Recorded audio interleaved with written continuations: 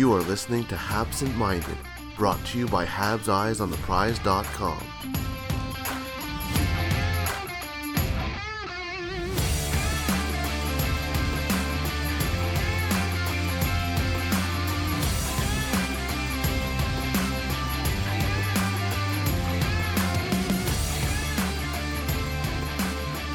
Hello and welcome to Habsent Minded.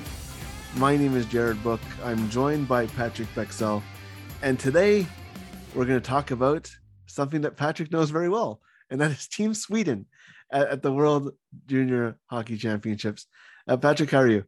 I'm fine, thank you. It's the 23rd. It's the night before Christmas for us here in Europe, so it's great actually. Just a lot of Christmas food, and worst case scenario, we're gonna have to eat it all ourselves because Sarah, my partner, she has a runny nose, so it's more that. Yeah, abundance of caution, right? Throughout everything, and everything is you have a second guess with it, and a little bit of change for you because you're going to be the expert on this one. It's going to be. I'm not sure I am the expert. Well, I spent a couple of hours. I'm definitely not the expert when it comes to Team Sweden.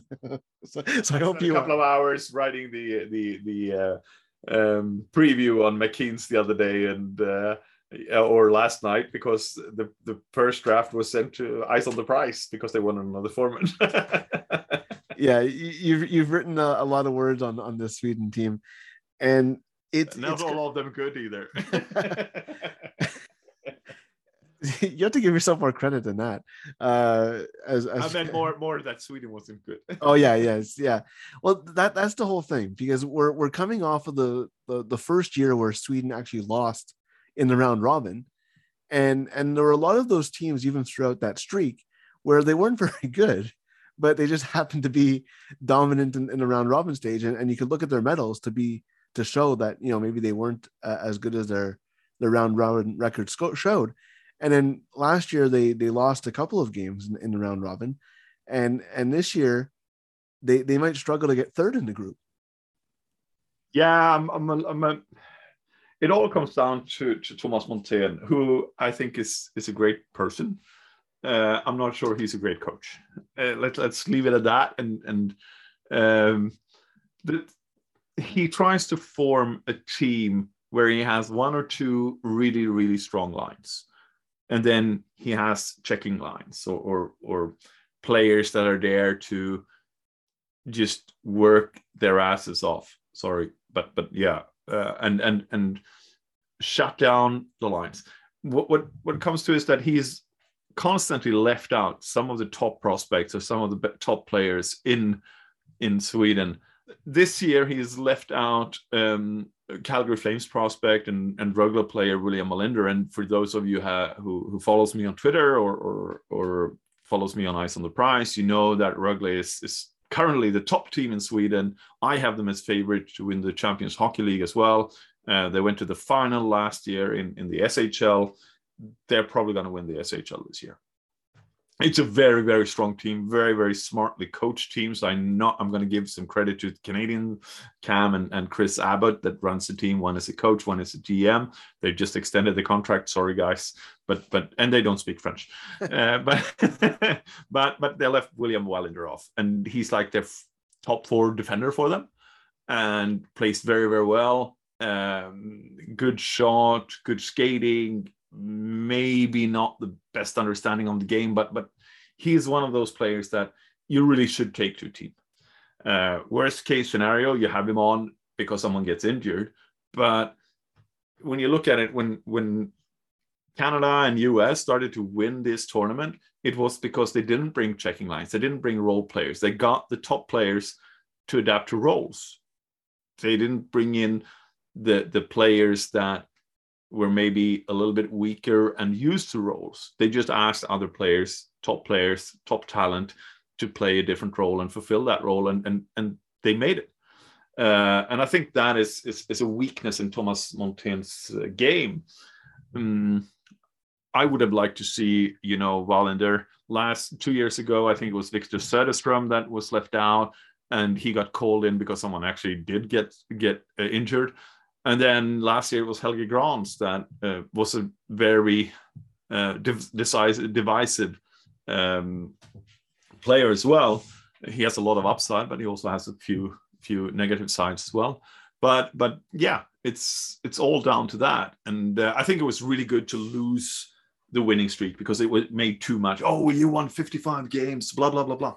No one cares because it was round robin. The only thing that matters is do you win the last game or not? Because either you get bronze or you get gold. So you want to win that game, but Sweden rarely did. I think Montén has 1 bronze in 6 or 7 tournaments. And with the lineups that Sweden has had and the talent that Sweden has had in those tournaments, it's not enough medals. Let's leave it at that.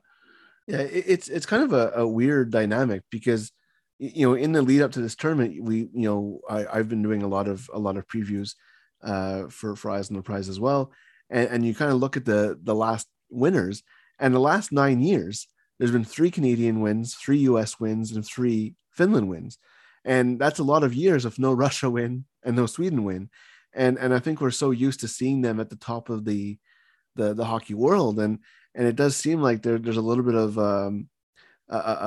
falling behind by those two countries, especially at the under 20, because the under 20 leads into other things, right? Like Finland dominated the under 20 for a few years, and then that led to them dominating at the men's level, right? Like it was kind of it kind of foreshadows a little bit, and it likewise when Canada started losing the World Juniors, that's when they started losing the men's tournaments as well, right? So it's kind of a kind of a precursor to what's going to happen, and it does seem like the Sweden team is a lot like the other ones, is that they have a lot of top prospects, but the depth is just not really there.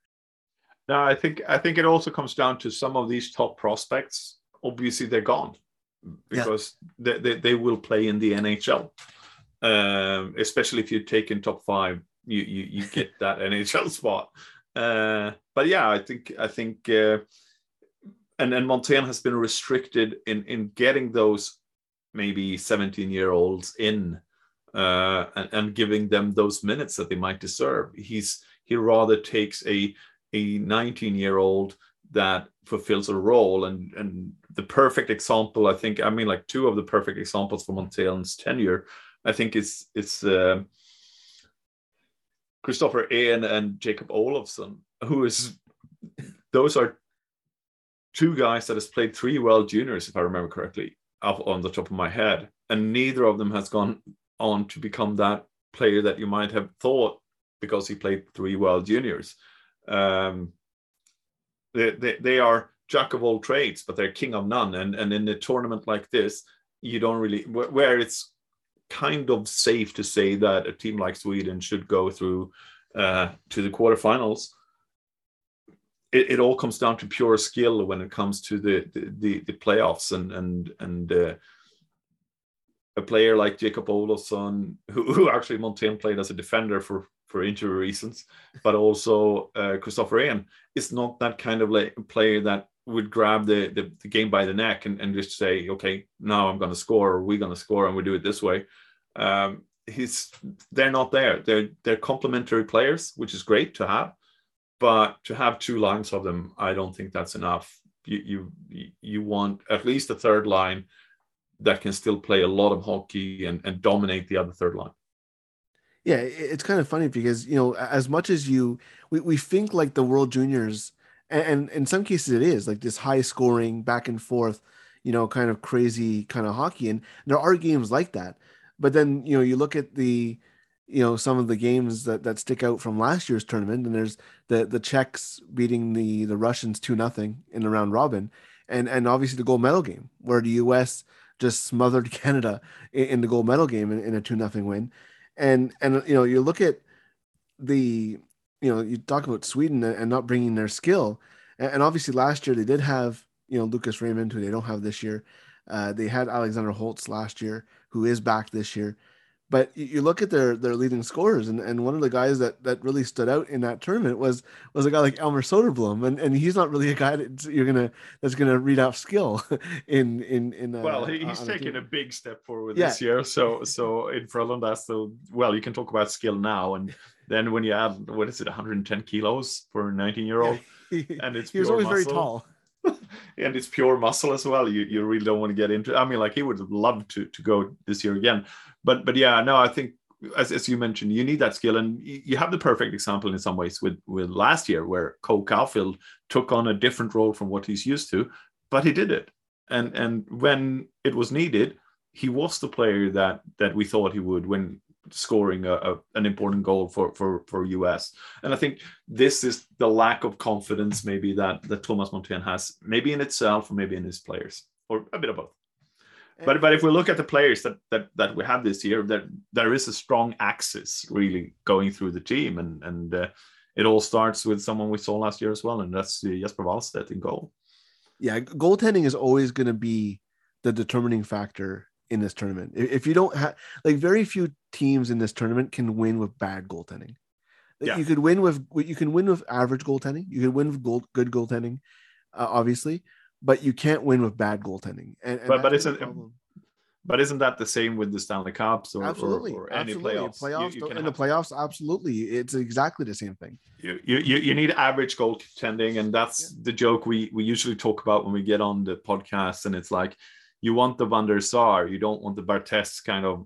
This is also shows how old I am, and I'm not a Man United fan, but you want the guy that saves every shot that he should save, rather than making a spectacular save, then let a shot in from halfway marks, and it's going to be like, everyone wonders what's going to be next, and you try to overdo things. Jesper Wallstedt has become that kind of player that will save every shot that he should take. He's still not making the flashy saves like Askarov, who will. I mean, like he's grown as well, Askarov. Let's leave it at that. Yeah, I mean, his first tournament was really bad, right? Like, he got benched in that first tournament. Yeah, but he's going to be great this year. I'm no doubt about that. But Wallstedt, he's played 17 games in SHL this year, which is the men's league. Obviously, he has 1.8 goals against and a 92.3 save percentage. He's pretty decent. And if you back him up with some of the defensive players that Sweden has, and first and foremost, we have to mention him because he's like the elephant in the room right now, and I'm in a small room. But it's Simon Edvinsson who will have to carry the Sweden team. I think, as much as we speak about Holtz and Ekelund, who has NHL experience from this year, I think Edvinsson is the big star of the show, and he's going to carry the team. He is the leader, both physically and skill wise. And it's tough to say that about a defender, but he's probably going to be better than Dahlin, who hasn't really blossomed either in Buffalo.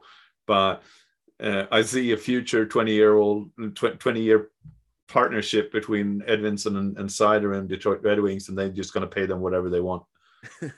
The scary thing is both of them could be in this tournament.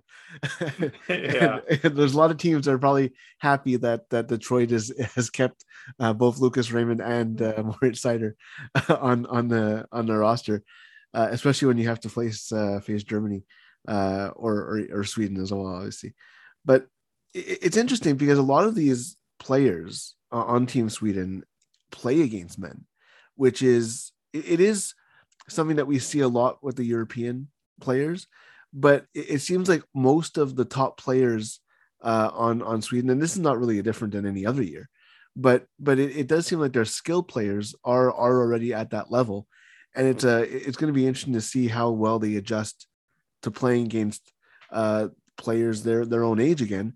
And I think a lot of that will go towards how far they go, right? Because you need guys like Alexander Holtz, and you mentioned Edvinsson and Eklund and guys like that to really take that step and play well for them. Because otherwise, you look down the roster, I don't know if they have that second tier beyond those guys. You have guys like Niederbach and Nybeck and things like that, but they're not really going to go anywhere if that top line doesn't score, right? The axis that goes through the team is Wallstedt, Edvinsson, and then you have Ekelund and Holtz. Those four, in order for Sweden to medal, those four will have to be on top of their games. and I'm having trouble seeing that all four will be that all the time. And the question is also, will they be able to play 25 plus minutes every game? As you mentioned, and I totally agree, do they have the second tier, or do they have 3 third tier lines after that? That's where I shake my head a little bit. You miss that kind of top line. Obviously, you mentioned Niederbach, which has performed fantastically when he hasn't been injured. But he has 2 long injury breaks, one for each knee, if I remember correctly, or if it's the same knee, a little bit like Ikonen. But he has had 2 terrible injuries, and I think that has hampered his development. I think he's a really good player. He's a playmaker. He has good vision. He plays with Frölunda right now. Not much a game, but he has been part of that team the whole time, whereas others, Torgesson has been on loan to AIK in Hockeyallsvenskan. So I think, it's I would have loved to see more of these players playing in SHL. Obviously, you have Helge Grans, which is a very good defender, offensively wise, but he plays in Ontario Reign, sorry. And for me, the most interesting defender, because I haven't watched him enough, is probably Leo Löf, who's gone to Ilves. Very, very interesting. He's left Sweden, which is something not many Swedish talent and prospects do. To go to Finland, they settled very, very well. He is a beast of a player. Great balance, loves to hit. Maybe not like tall and heavy, but the balance makes him more kind of a similar type of player than as I expected Alexander Romanov to be when he reached the NHL. Playing smart, playing defensively, making sure people stayed out of the crease and all that. And that might be maybe the most important player for outside the top 4 for Sweden, because you need that defender that can maybe let Edvinsson rest a little bit and Sweden not panic because the other team has the puck. And this is probably the player I want to watch most of the team. It's kind of interesting to see the Swedish defense, because they have 3 players out of their 8 defenders that are 5'10" or 5'9", yeah. Which is obviously not something that you see very often, including their captain, which in Emil Andre, who is a Flyers prospect, and somebody that we kind of looked at in the draft leading up to the draft as well, because I always think of Andre and Nybeck as kind of like, in my mind, they're the same because they're both short, and one's a forward and one's a defenseman. And it's just in my draft rankings, I always remember seeing them like side by side almost in the rankings around the 40 rank. In my mind, it's always weird to like actually see these players on paper. And after I see them on a spreadsheet for months on end doing the draft ranking, so it's always interesting to see some of these names and be like, oh yeah, I remember seeing that name before. And something that you mentioned about bringing experienced players, I was looking at their roster, and they only have 6 players who weren't born in 2002. And we talk a lot about how this is a 19-year-old tournament. And Sweden is hoping that actually pays off for them, because they don't really have they have nobody who is draft or first year draft eligible. They do have players who are not drafted yet, but at the same time, you look at the 6 players that they have that can come back next year. One of them is Edvinsson. I don't know if he's going to be available. He's not coming back. Yeah, exactly. And so then you have got that's. It's going to be very interesting to see what the Swedish team looks like, because if they don't do well this year, it might be another year next year where they seem they have a younger team, or maybe they have a lot of guys who aren't back, who aren't on this team. But if I remember correctly, and I haven't actually looked this up, but I'm 99% sure that this is Thomas Montén's last tournament as a coach as well. So it'll probably be a very different team next year.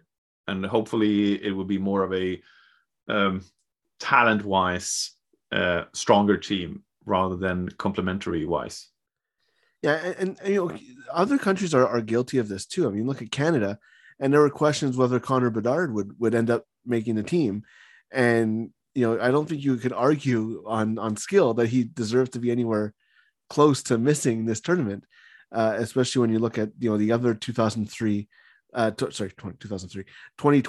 draft prospect in Russia, who is definitely making this team, and there was no any doubt about that. So it's always interesting to see the issues. You mean Mishkov was people were second guessing if Mishkov was going to go? No, they weren't second guessing him. But I know, I'm joking about it. Okay, because obviously it was the first name everyone. Well, second name because Oscar was probably the first, but the second name would be Mishkov for the Russian coach. Yeah, and it's always interesting to see because you mentioned that top players not being available to them. That's a problem that Canada's always had that problem, going back to, the 90s, even, where their top players because it's so much easier for teams to keep their 18-year-old junior players as opposed to keeping their European players. And looking at the Montreal Canadiens, Matthias Norlinder is a perfect example where, if he was a North American prospect, he wouldn't have gone back to Sweden, right? Let's put it that way. And so it's obviously a little bit of different things, but that was something that affected Finland a lot, going back, maybe 3-4 years ago, when guys like Pujärvi and Laine were not available. Kotkaniemi as well, obviously, was a guy who that was a team that should probably have won it if they stay together. No, exactly. So it's always interesting to see because whereas some countries can afford those losses, other countries can't, and Sweden is especially at forward where skill has been few and far between, other than guys like Raymond and guys like that. It's really a workman's team. It's also been before, I should say, it's been a problem with NHL clubs either calling players up just for not having to send them to the World Juniors, and as soon as the tournament starts, they send them back to the AHL. If they draft in the first round. Did with Leon Draisaitl and then Germany. Yeah, especially and even Swedes have that with a few. It seems like the Swedish organization has worked very hard to as you see here with was it Holtz, that they've spoken to the Devils. They've said like, okay, he's going to play all the minutes we can give him. He's going to play, and obviously for Holtz, it would be power play and offensive zone starts. But we're going to give him all that, and you don't have to worry about it. We're not going to bench him or anything like that, and it will help. It will help others release him to or similar players to the World Juniors. On the other hand, if you're on an NHL roster and actually plays like Raymond, then the Red Wings, well, this year they might actually want to do that because they want tank once more. But but obviously you keep him on the NHL roster, and I think that's very smart. We see obviously quite a few of the North American prospects have gone to Michigan this year, which is really smart as well. So they can obviously line up for the World Juniors. Yeah, no, exactly. I mean, Canada, Seth Jarvis is a guy who is staying in the NHL. Jamie Drysdale as well. And then obviously Cole Perfetti, who is in a similar situation to Holtz because he's playing in the American Hockey League, was able to be released. And I think something that helps these teams do that is the tournament is in North America. Yeah, if this was in Sweden, it would have been different. Especially in these times, right? You don't want guys traveling. We'll see what happens in 2014 when it is in Sweden. Actually, it's down the road from where I live, so it's fine. Yeah, you'll be there for. I'm assuming you'll be there at least to watch a few games. And there is a great restaurants just across the street. Just got to get Michelin star, so I'm going to be there. Worst case scenario, I'm going to sit there, stream it, and just eat and drink very well. Yeah, Patrick's going to network with the tons of scouts that go into. That gonna go to Sweden, and if you need any food recommendations, he'll probably have them for you as well. Because I do know a lot of people who travel, every year for the World Juniors. I have a friend of mine who, for the last 5-6 years, has gone to every tournament, COVID permitting, obviously. But it's obviously going to be one of those Obviously, 50% capacity is not ideal from a atmosphere perspective, but it's better than zero. So, but it'll be, Sweden's in a tough group because, when you have that kind of group of three and even four with Slovakia in there that can cause a surprise, you look at wanting to avoid finishing third or fourth, because that means a quarterfinal against either Canada or Finland. And, you can go back to, I want to say 3 years ago, with Canada, when they ended up going against Finland in the quarterfinal. Canada was the favorite in that quarterfinal, but ended up losing in a shootout. Or no, was it a shootout or overtime? There was a penalty shot in overtime. It was the Maxime Comtois game. So there's a penalty shot in overtime that he missed, and then Finland ended up winning that game, and or Canada like 20 seconds later or something like that, wasn't it? Yeah, exactly. And Canada ended up going home in the quarterfinals. So you want to avoid a tough quarterfinal matchup because there's no bronze medal game if you lose the quarterfinal, right? Where in the semifinal you kind of like, okay, we made the final four. The final eight is a much bitter pill to swallow. And when you're in this group of 5 countries, there's going to be at least one of them that gets really upset. I'll be honest, I think it is Sweden this year. I actually think Sweden might actually lose to Slovakia in the group stage. Slovakia has a great team. No matter how it goes for Sweden, I'm going to continue watching Slovakia through the tournament. They have a ton of prospects for the 2022 draft. They have a ton of prospects. I think they have 2 or 3 prospects for the next draft as well, playing in the team. So really, for anyone listening, watch the Slovakia and listen to the Slovakia pod we had as well, because that's even better than this one. Especially if you're a Canadians fan. The 2022 draft should be very interesting. But also like I'm not as sure of Finland as you are. I saw Finland a couple of weeks ago and I wasn't impressed. I wasn't impressed with Sweden either. Let's be honest with that. But I wasn't as impressed. Finland hasn't really gotten that top end talent into the tournament from the AHL and NHL like Sweden actually has. So I wouldn't be too bothered going to Finland, except because it's the Swedish-Finland rivalry, and that would mean, Finland always plays better against Sweden, always. Yeah. But it's I think it's a chance for Sweden to lose out to Slovakia. I think that is the first thing you have to look at, and then obviously where you go from there. It is coming down to the especially second, third, fourth line.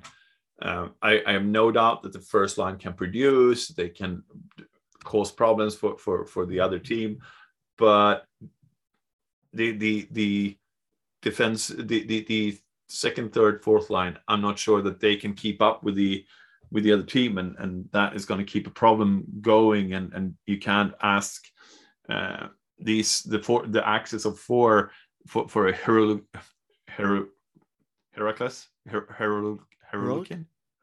yeah, but performance, Herculean performance. That's what you're looking. Yeah. Every night, and especially not in such a short tournament, because there's not enough turnaround time, they're not rest time, etc.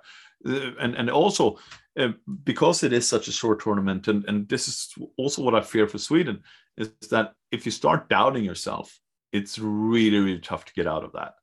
I know I'm sounding harsh on Sweden. It's my team, and I'm not doing this to really sell us short and surprise, but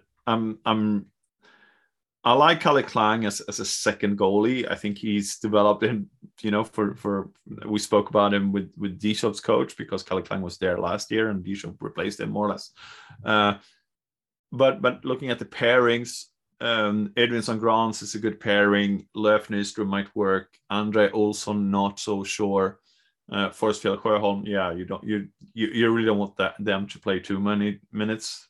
Then you have a first line that is predicted to be Olausson, Eklund, Holtz, which is going to be a good line. Then you look at Stakkestad, Ljungman, Lysell. Yeah, right. Torgesson, Niederbach, or Rosén, or Sjöberg. Yeah, not really sure about that either. Magnusson, Ekman, Nyberg, Stenman. Yeah, it's a team that just raises a lot of questions marks, and that's where I am with it. And the thing was, you mentioned the schedule. I mean, they open up against Russia, then the next day they play Slovakia, which is a tricky game, as you alluded to. And Slovakia is rested as well. Yeah, exactly, because they don't have no, Slovakia plays the US the day before. All right, yeah. So they're in the same situation, but then they have a day off, and then they play the US. So they can, if things go wrong early on, they can easily be staring at 0-3 and a game against Switzerland right after. So it's a tricky start for Sweden, but at the same time, we've seen other countries who have been favored, and then the same thing happens to them, and there's always that blip, right? I mean, Russia losing to the Czechs in the round robin, and the Czechs were outscored. That was off a fantastic goalie performance, and I think 1,800 blocked shots by someone called John Mishak. yeah. It was a masterclass in defensive hockey as the underdog in that game, and but I mean, those things happen, right? These are still kids, right? So, and especially because there's only one pre-tournament game for each team. It's not as closed of a bubble than last year. There doesn't seem to be at this point any major outbreaks like Germany had a year ago in the tournament. So, and it is a tournament for relegation as well. Yeah, so exactly. That will creep into that will creep into the doubt and pressure as well. We're going to do another pod, but you already heard my favorite. Like I have two favorite teams in this tournament, and it's obviously going to be Russia and Slovakia. So we'll see how that goes. And for any neutral fan, I know all the Canadians will cheer for Canada, obviously.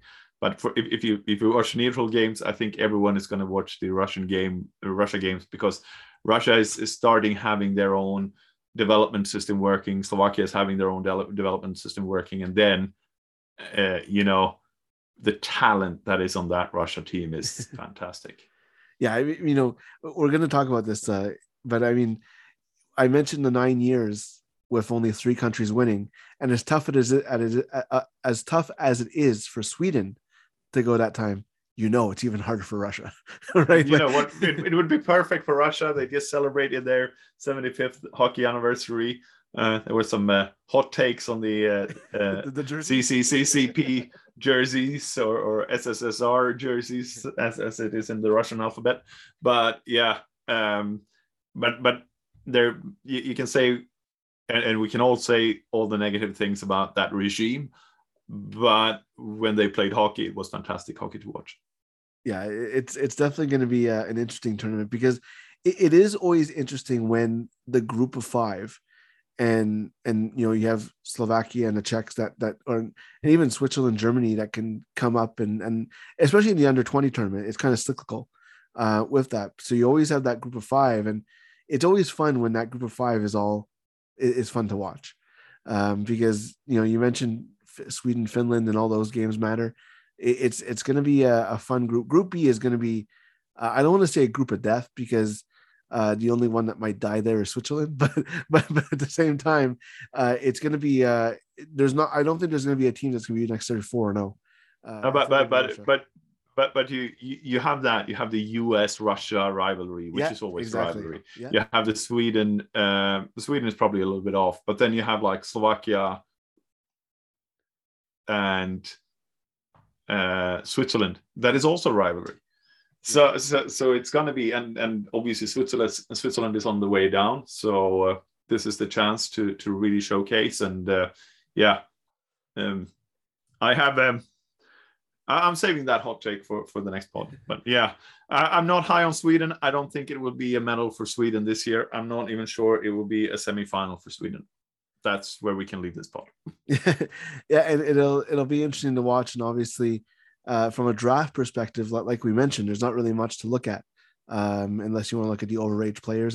And obviously, Matthias Norlinder, Lucas Vedamo are 2 examples of the Canadians dipping into that water, but we don't even know who's going to be drafting for the Canadians. So history doesn't really make a difference anymore when we look at that stuff. But definitely a lot of talent on the Sweden team. The only question is how much they can carry the team, and it'll be interesting to watch in that Group B, playing their games in Red Deer. Patrick, on the other side of the expert, even though you're modest, thank you for your insight on Team Sweden, and we'll see you next time with another World Junior preview on Haps and Minor.